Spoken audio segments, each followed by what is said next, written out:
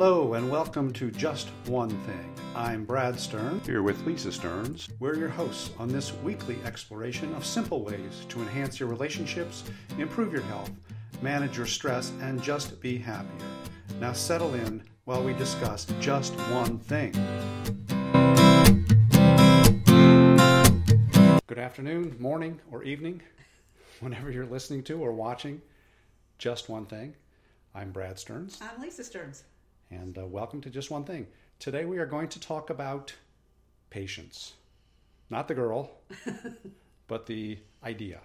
And it doesn't really fall into any one of the four categories that we typically talk about, which are becoming happier, managing stress, becoming a little healthier, and improving your relationship, because patience really applies to all four of these things. Absolutely. And as we were talking about our broadcasts, we decided that we really better address patience because it's probably one of the key things that's going to make all of this possible.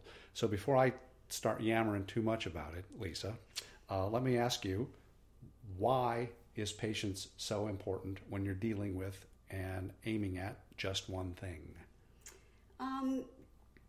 Well, as you said, we've talked about this quite a bit, and I know my journey, I am definitely a fast rewards, very dedicated. I'm going after something till I get it, till I, whatever.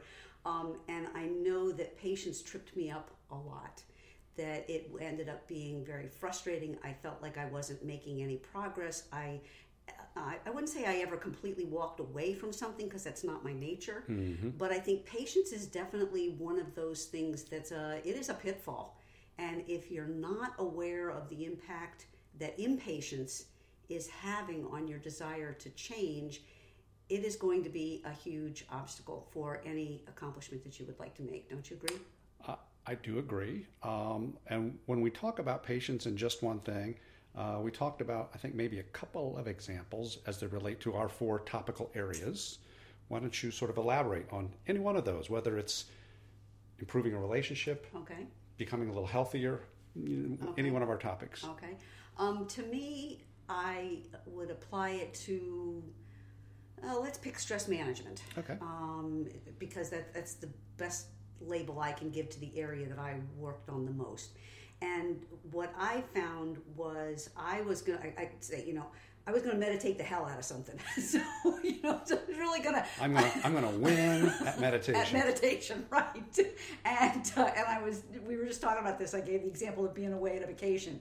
And I knew, we were going to be here for 2 weeks. And I had this great self-help book called Louise Hay's You Can Heal Your Life.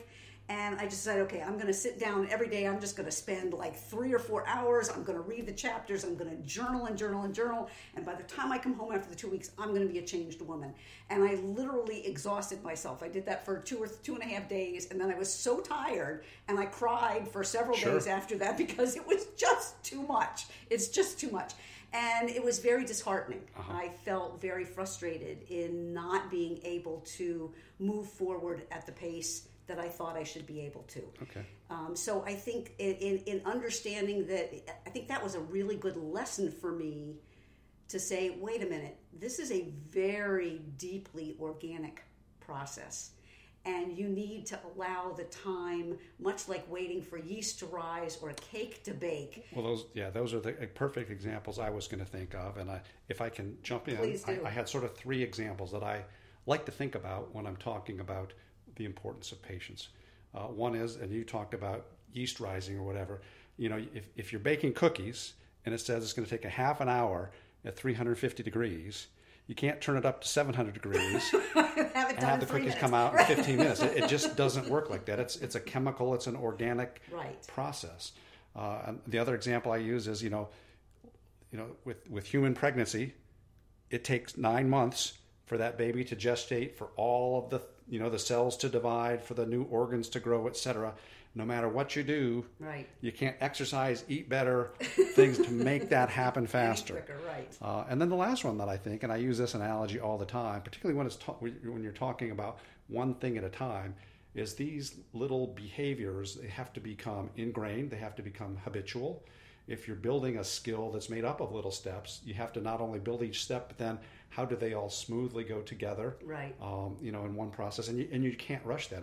And I liken it to compound interest and a savings account. If I'm saving, a few pennies a day, $1 a day, $1 here, but I'm saving continuously. Right. I can't retire with my 401k at the end of 1 year. It takes really a whole career. It takes 30 or 40 years with compound interest, a few pennies a day, which is not a big deal. It's the one thing at a time. Right. But it takes a long time before I can retire. And if I can keep talking for just a few minutes, because I don't want to monopolize, especially when it comes to health and fitness, the folks that I deal with, they're the most impatient. I want to lose I want to lose 10 pounds in a week. I want to be able to run a marathon in a Boston qualifying time a month from now. Right. And when I think about losing weight, because I work on small behaviors, and I'm more concerned with your habits, your behaviors, et cetera. I tell people it may take 6 months to a year of just working on your behaviors. You may not lose any weight, right. but that's compound interest that's building up. And now these behaviors are in place, like eating a little slower, maybe adding more vegetables to each meal, maybe learning what it feels like to walk away from the table when I'm 80% full instead of stuffed.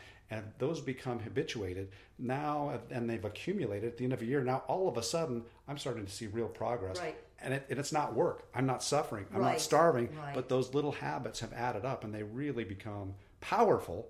Right. But you have to be patient enough for all of those things to accrue. Right. And it's the accrual that's the important thing. And I think one of the things that we've discussed frequently is that as you are building these little tiny changes, these little tiny habits that you are allowing to kind of nurture and blossom, all of a sudden one of those will be a big leap. Yeah. All of a sudden, because it's not related to nothing. It may seem slow and a grind, but there are rewards built in there. Like, oh, I got that one today. And then sometimes, like when it comes to meditation, as a good example, like all of a sudden you think, wow, I really nailed it today. Right. I was really able to control my brain a little better than I have ever been in the past, and I feel really good about that. Right. And that sort of those rewards sort of begin to accrue too. Yeah. Well, going back to the stress management thing, I think for me it was expecting, okay, if I'm doing all this stuff, I should be getting it right. Why am I still feeling anxious? Why am I still feeling this? This constant feeling of nervousness or tension or anxiety or overwhelm. But I continued to do those little tiny practices, and all of a sudden something would happen that normally would have really triggered me, that in that particular instance, it was a breeze. Sure. So we've talked a little bit about why patience is so important, particularly when you're sort of approaching our topical areas one step at a time or just one thing. Tell me, how does one become more patient? Because most of us are not patient. Right. I think if you look at us together, I've probably always been the more patient person. Absolutely. I have a long-term view of things. As you said, I'm like, I want it today, I want it tomorrow, those kinds of things. How does one become more patient? I find that, just to go back to my example of being on the vacation, it is all of a sudden recognizing in that moment that you're not patient, that you recognize, oh, I'm so frustrated, or I'm so disappointed, or it's not coming fast enough, or why can't I get to this place when I continue to plug away at it?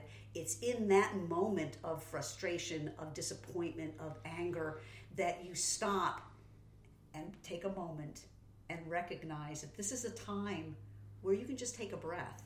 And it is the time for you to understand that it's not going to happen fast.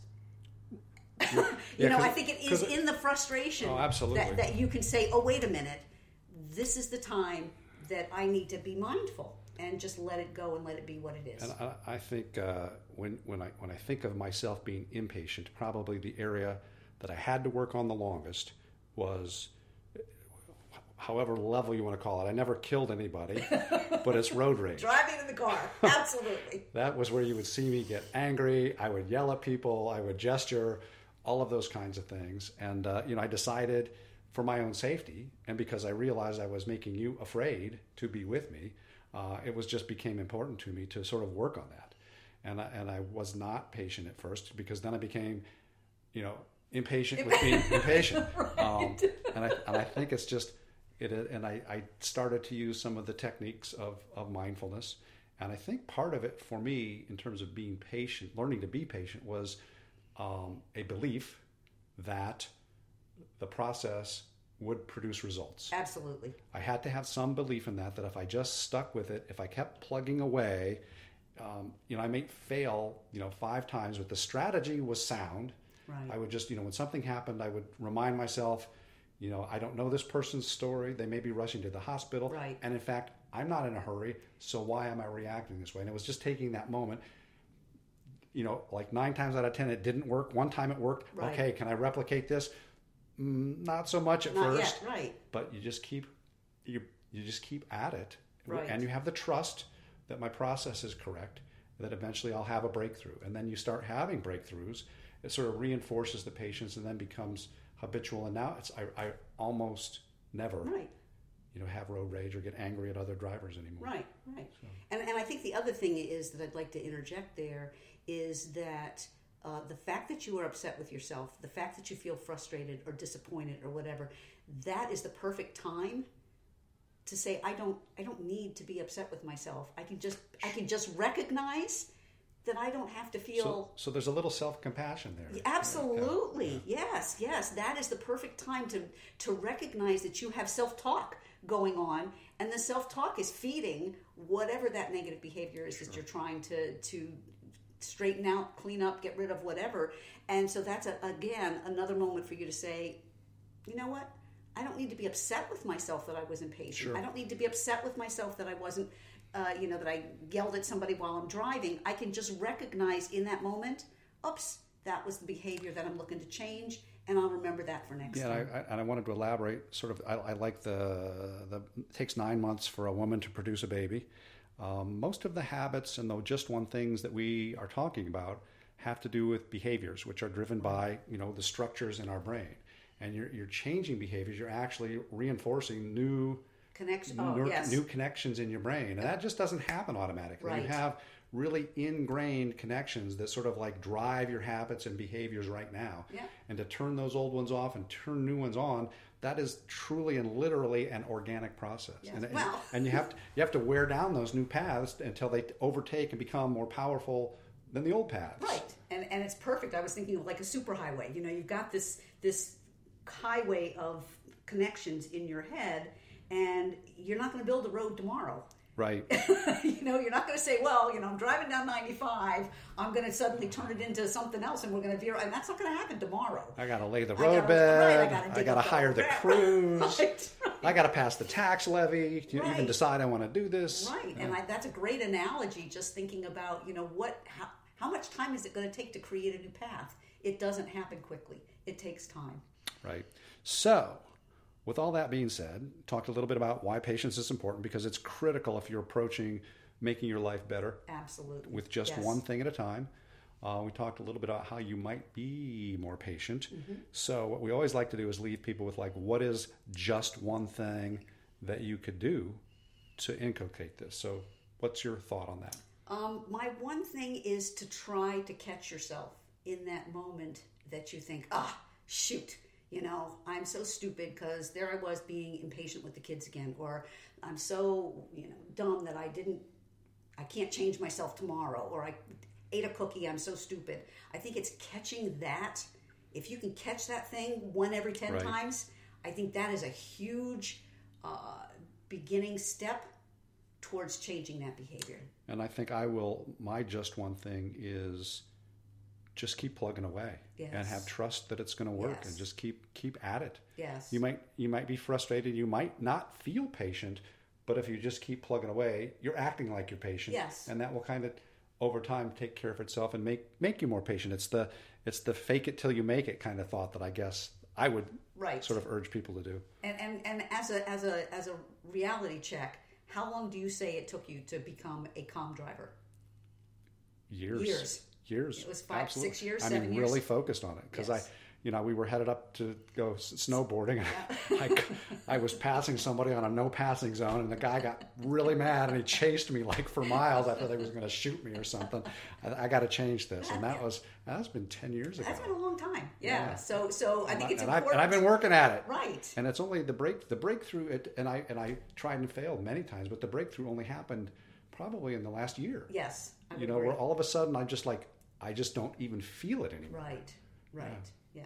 So I think that's important. I think that was important, just to give people a time scale in terms of, this isn't something, even though you and I are talking about it like it's easy. Oh my gosh. It is not easy. One step at a time is easy, but actually accumulating and getting the results, the long-term results that you want, takes a while. You have to be patient, but it will pay off. Yes, it will. And so until next time, one thing that we wanted to do is we wanted to sort of make sure that people were aware that we each have coaching businesses. And if you like what you're hearing on Just One Thing, be aware that when it comes to health and fitness, I do provide coaching to particularly busy executives and professionals who think that they just don't have the time to be healthier and more fit. And I do provide coaching to them, and you can reach me at bradstearns.com. And I work with women in business, and I help women that are overwhelmed and feel that their life is chaotic, and I help them put calm and order to their business and their lives. And you can find me at lisastearns.com. Until next time, just one thing.